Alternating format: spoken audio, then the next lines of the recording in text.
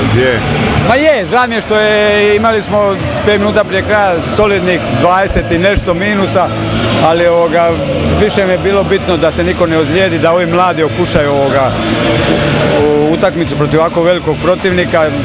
U nekim segmentima sam zadovoljan, jednostavno kvaliteta je debelo na strani Cedevite, tako da zaslužena pobjeda Cedevite, a s nekim segmentima sam zadovoljan, s nekima nisam, vidit ćemo.